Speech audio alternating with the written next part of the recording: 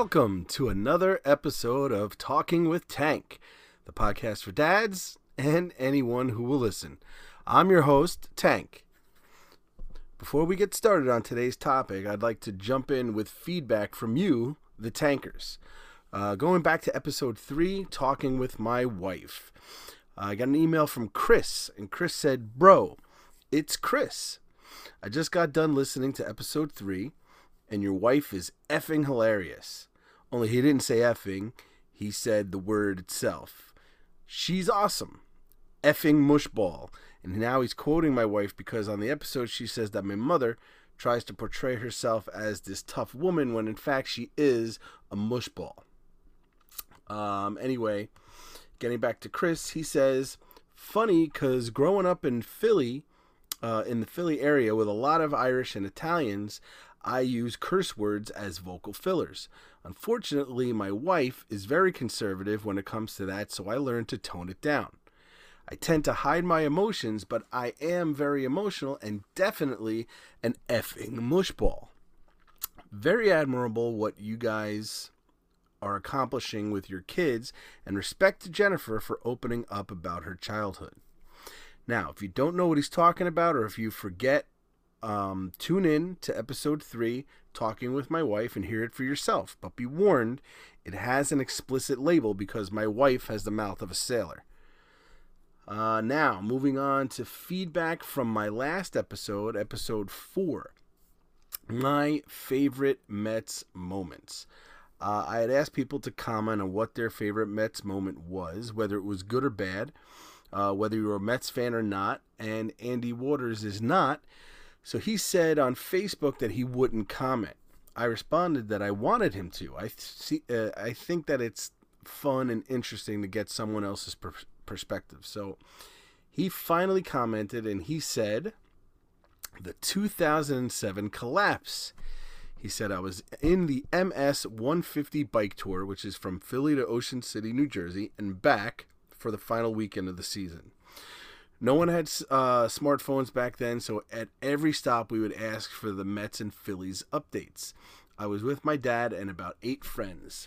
To finish 150 miles on the bike is a great feeling, but also to find out your team beat the odds and won the division was amazing. I can remember listening to sports talk radio in the car with my dad on the way back to my parents' house after. He said, we still talk about it. It was also a huge step in the eventual 2008 World Series win, which was the first championship I saw one of my teams win in my almost 30 years of life. I feel like that is at least relatable to a Mets fan. Yeah, because I've only seen one in my entire 46 years of life. So thank you, Andy, for the feedback. Like I said, whether it's positive or negative, I want to hear from you tankers out there. So I remember being at Shea Stadium on that day, the day the collapse officially put them out of the playoff contention, and the loss to the Marlins kept them out of the wild card. Tom Glavine, our ace, the guy who we got from the Atlanta Braves, he took the mound that day and didn't get past the first inning. I went to the game with the girl I would eventually dump when I met my wife. So even the company I had that day was miserable.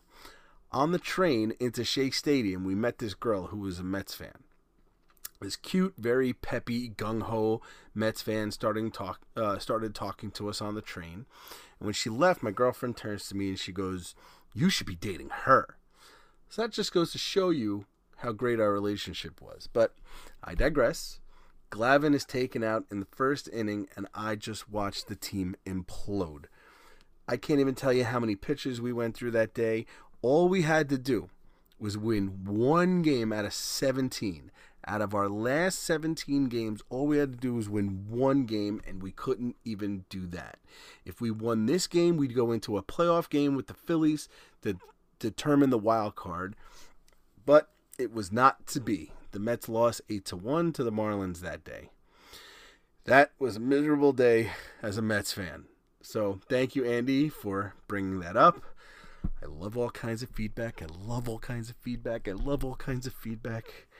All right, so on this show, I like to do deep dives into the topics that matter most to parents, families, and kids. And today I have a special episode lined up for you guys. I'm going to explore the phenomenon behind the hit TV show Bluey and why it resonates so strongly with dads and adults alike. If you watch the show with your children, you already know. If you're not watching this show with your children, you should be. It really is an amazing show. So let's start at the beginning. Bluey is an animated children's show that follows the adventures of a lovable blue heeler puppy named Bluey and her family. Rounding out the family, we have Bluey's sister Bingo, her mother Chili, and her father Bandit. But what is it about this show that seems to captivate the hearts of dads and adults? Well, one of the key factors is the show's ability to depict realities of parenting and family life in a relatable and authentic way. Bluey's creators have managed to capture the everyday struggles and joys of being a parent, which resonates deeply with adults. The show doesn't shy away from showcasing the highs and lows of parenting, and it does so with a touch of humor and warmth. Bluey strikes a balance between reality and entertainment. One of the recurring themes in Bluey is the importance of spending quality time with your children. The show often portrays the dad, Bandit, engaging in imaginative play and adventures with Bluey and her sister Bingo. This emphasis on active and involved fatherhood has struck a chord with many dads who can see themselves in Bandit's character. It reminds them of the joy and connection that comes from being fully present with their children. Now, I've spoken with a couple of dads that I know, and our kids watch Bluey, and we find ourselves watching Bluey as well. And when we're watching it, we find that we really identify with Bandit, the dad, because he's just like us. Now, I'm not going to say that my father wasn't there for me growing up. He was always around. He didn't go out boozing at the bars, gambling, or whoring it up. All right, my father put all of my bicycles together and taught me how to ride a bike. He was my coach in nearly every sport that I played. And that lent itself to us spending a lot of time with each other. But because my father never wanted anyone in town talking and saying that I got special treatment because he was the coach, I was basically just like any other player on the team. Sometimes I got treated worse just to hammer that point home. He went to every school function that I participated in, whether it was a choral concert or a school play, he was there. Even as I went to college and became a theater major, he was at every performance. But my father never played with me. He didn't create games for us to play. He didn't sit down with my Star Wars action figures and play with me. He didn't act out scenarios with me. Now, I try to always be there for my kids in special ways. I play with them any chance that I get. I pretend to be monsters. I've had lightsaber duels with my son. And I used to play Duel of the Fates as we were fighting. I couldn't tell you how many meals I've ordered from the various bake shops and restaurants that my kids pretend to run. I do a lot to try and be present in their lives. And I'm not saying this to pat myself on the back. The reason I'm bringing this up is a few different reasons. I'm talking to the guys out there who are my age. The guys of any age who grew up with a dad like mine, where playing with your kids wasn't cool or manly, or maybe it was a waste of time. The perception of how a dad should act has changed, and it is changing, and they're becoming more present in their children's lives. And I think that is having a very beneficial reaction, it creates a lot of benefits um, within our kids. So being there and being present and doing all this stuff, I think is really going to help them later on in life, and it's making them I don't know, a lot happier, more well adjusted. They have a good sense that adults see them as you know, people. um, it's refreshing to see positive representations of fatherhood in the media. All right. A lot of times you get shows where the dad isn't even there, or if he is there, a lot of times like his face will be buried in a newspaper, or he's constantly working, or he's just a big dope, and you know, doesn't really give the kids any kind of direction or any kind of you know, really good advice or anything like that. And if he does give good advice, it's advice that he just like stumbled upon, and you know, it just happens to work for the kids or whatever. But in Bluey, it's different because Bandit is there, and Bandit is aware of his kids, and he knows his children, and he knows who they are, and he knows what makes them tick, and he takes the time to learn more about them. All right, through the different scenarios and through the different moments of play that he has with his kids. So Bluey incorporates humor not only for the children but also for the adults watching. The show cleverly weaves in subtle jokes, pop culture references, and adult-oriented humor that can be appreciated by parents. The dual-layered humor adds an extra level of engagement for adults, making it an enjoyable viewing experience for the whole family. So adults and kids are really getting something out of it. It's just like when when you're watching movies like Despicable Me, or if you're watching, Shrek, or all those different kinds of movies. All right, sometimes there are these adult jokes in there that the adults are going to get, and they go like way over the kids' heads, but it resonates with the adults, making them enjoy it and making them sit down and connecting with their kids over this movie and bonding over this particular movie. And Bluey as a show is doing the same thing on a regular basis. Bluey is able to cater to both its target audience, the children, and parents watching alongside them. Now, let's talk about the show's emotional depth. How does Bluey manage to touch the hearts of adults? Bluey has a remarkable ability to tackle complex emotional themes in a way that is accessible to both children and adults. The show explores topics such as empathy, resilience, friendship, and the importance of emotional intelligence. By doing so, it creates a space for meaningful conversations between parents and children, fostering a deeper connection and understanding. Bluey has a remarkable ability to tackle complex emotional themes in a way that is accessible to both children and adults. And the show doesn't shy away from addressing the full range of emotions that kids and adults experience in their daily lives. Bluey is one of the most complex children's shows that I've seen.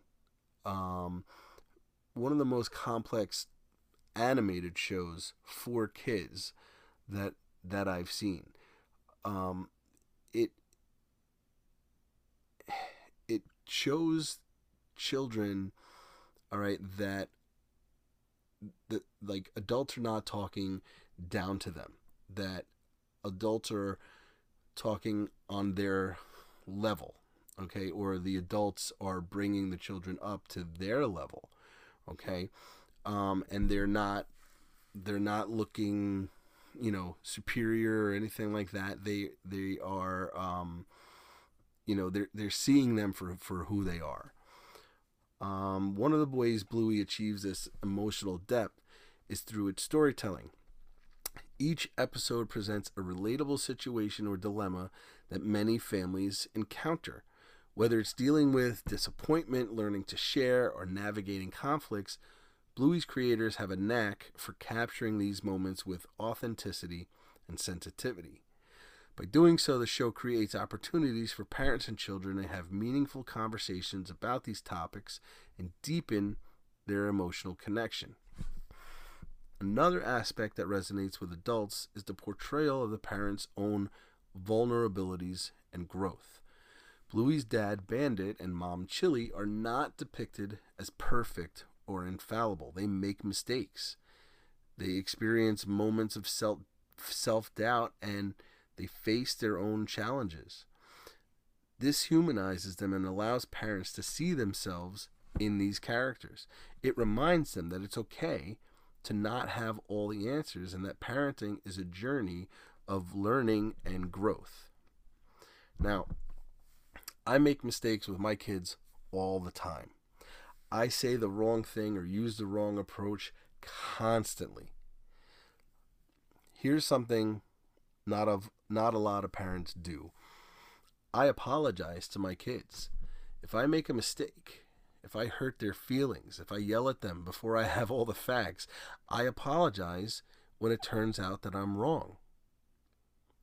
And here's something that I'm going to admit to you that I haven't told anyone besides my wife. I'm not even sure that she even remembers this day, but it has always stuck with me. One day when Juliana, me and Jennifer's first child, was really little, I made a mistake. We had struggled to get pregnant, and we were always afraid that if she got pregnant, that something was bound to go wrong. So when she finally did get pregnant, we took all kinds of precautions and even as I was driving, I would drive slower. If she was in the car, I would try to avoid all the potholes and all that stuff because I didn't want her rattling around. And so we were afraid that something was going to go wrong. When it didn't go wrong and she became pregnant and she got and Juliana came into this world, she became our miracle baby. She could do no wrong in our eyes, and she was a gift sent straight from heaven, and we treated her that way. We told her how special she was all the time. And then our middle child, Kevin, was born. One day, Juliana was doing something that she shouldn't have been doing, and it was something that we wouldn't let Kevin get away with. She thought, because she was literally God's gift, that she had every right to do what she was doing. But I called her out in it, and I started yelling at her. I got so frustrated at how entitled she felt, and how she felt that she was better than Kevin, her little brother, that I blurted out something that I heard a lot when I was a kid. I said to her, "You're not special," meaning she's no better and not going to get better treatment than her younger brother. And the look in her eyes told me that I had just shattered her world. I instantly regretted what I had just said. I realized that I had said something that made me feel terrible when my parents said it to me. I'm not going to lie, I burst into tears when what I had just said hit me. I apologized to her right away.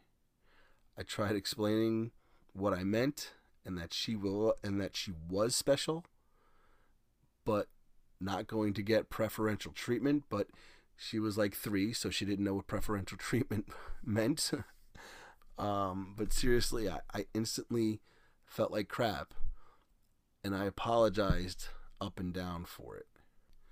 So like I said, in Bluey, they show the parents as not being infallible, that they can make mistakes, and they have vulnerabilities, and they are,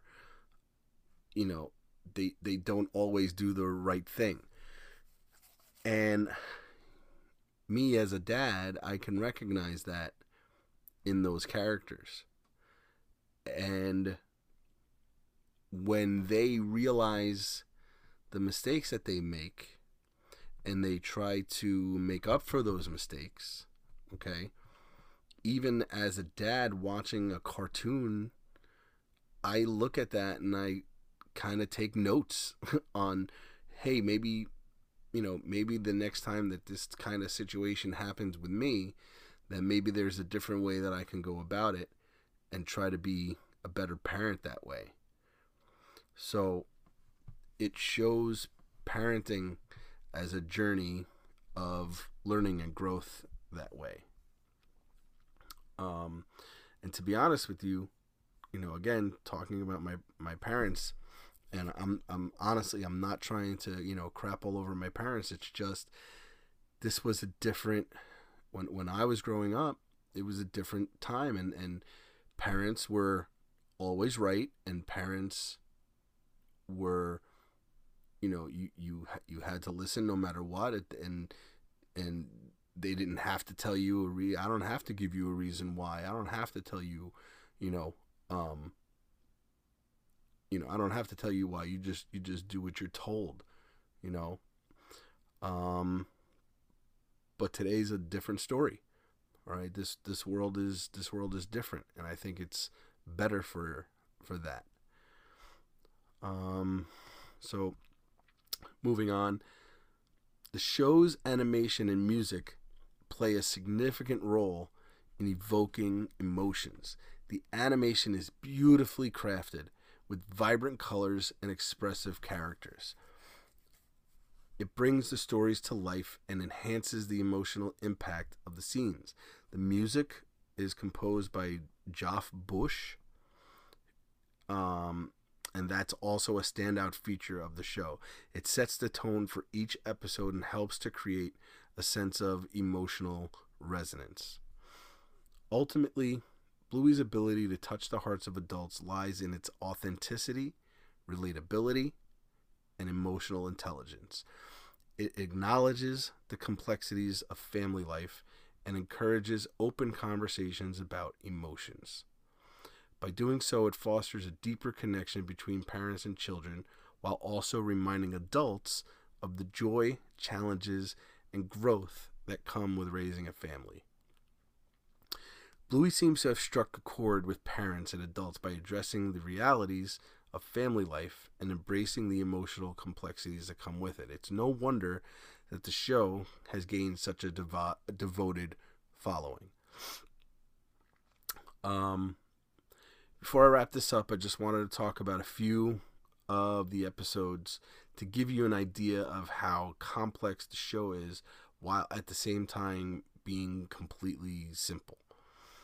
My daughter Allison is a huge Bluey fan. As a matter of fact, that's how I heard of the show in the first place. So she's like, Daddy, you have to watch this episode. It's called Space. So she demanded that I watch this particular episode with her. So I sit down and I watch this episode. And during the episode, Bluey and her family aren't even in the show for the most part. It's really about their neighbors, Jack, Rusty, and Mackenzie. And they're at the playground and they decide that they're going to pretend to go on a space mission to Mars. For the duration of the episode, Mackenzie keeps pretending to be left behind. And she keeps telling the others to go along with the scenario. But they're not really into it. But they decide to humor Mackenzie and they go along with it. One of the times she gets left behind, she goes into a black hole, which is really just a tire on the playground. And when she goes through this black hole on the other side, she has a flashback of being at the playground as a puppy where she briefly gets separated from her mother. It turns out she has these abandonment issues that she is working through by playing. She eventually figures out by watching all of this unfold that her mother never left her. She was just on the other side of the playground, but this was something that had followed her through her entire life as she's been growing up. So she's using play therapy to fix her trauma from a very young age. Then there are other things that appeal to adults that may not really be caught by children, such as Bandit and Chili lost a child. You want to know how I know that? It wasn't on a very special episode of Bluey where they discuss miscarriages. It was very simple, very subtle.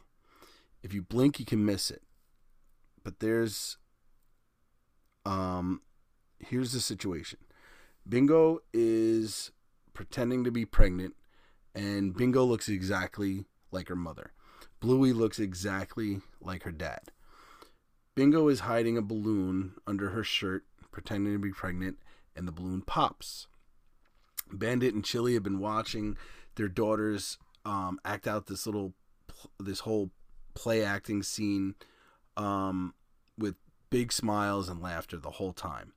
When the balloon pops, there's a slight wince of pain on Chili's face, and Bandit gives a quick look over at his wife, sees her face, and extends his hand for her to hold. Now, anyone who has ever gone through the struggles of trying to have children or having a miscarriage will recognize that interaction damn near instantly. But again, it wasn't done overtly. It was very subtle, without a word being spoken between the two characters, and it only took a matter of maybe 6 seconds at the most.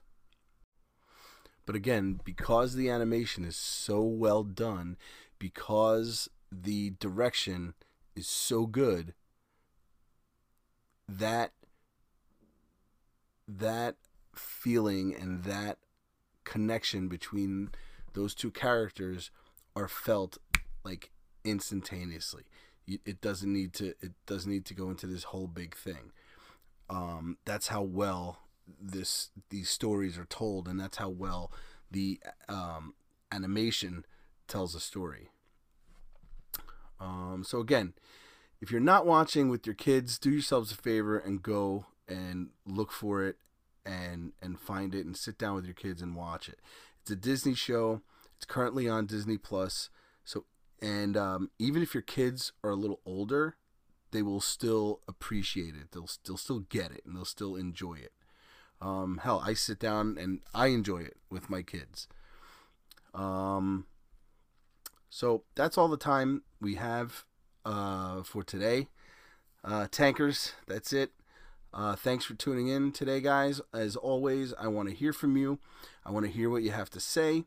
You can join the conversation through email. You can email me at talkingwithtankpod@gmail.com. And you can find me on social media by following us on Instagram at talkingwithtank. The Tank phone number is 201-549-2210. Give me a call. Let me know what you thought about today's episode, and let me know what you'd like to hear me talk about in upcoming shows. Let me know what interests you. Let me know what you want to talk about. And as always, stay positive, and thank you for talking with Tank.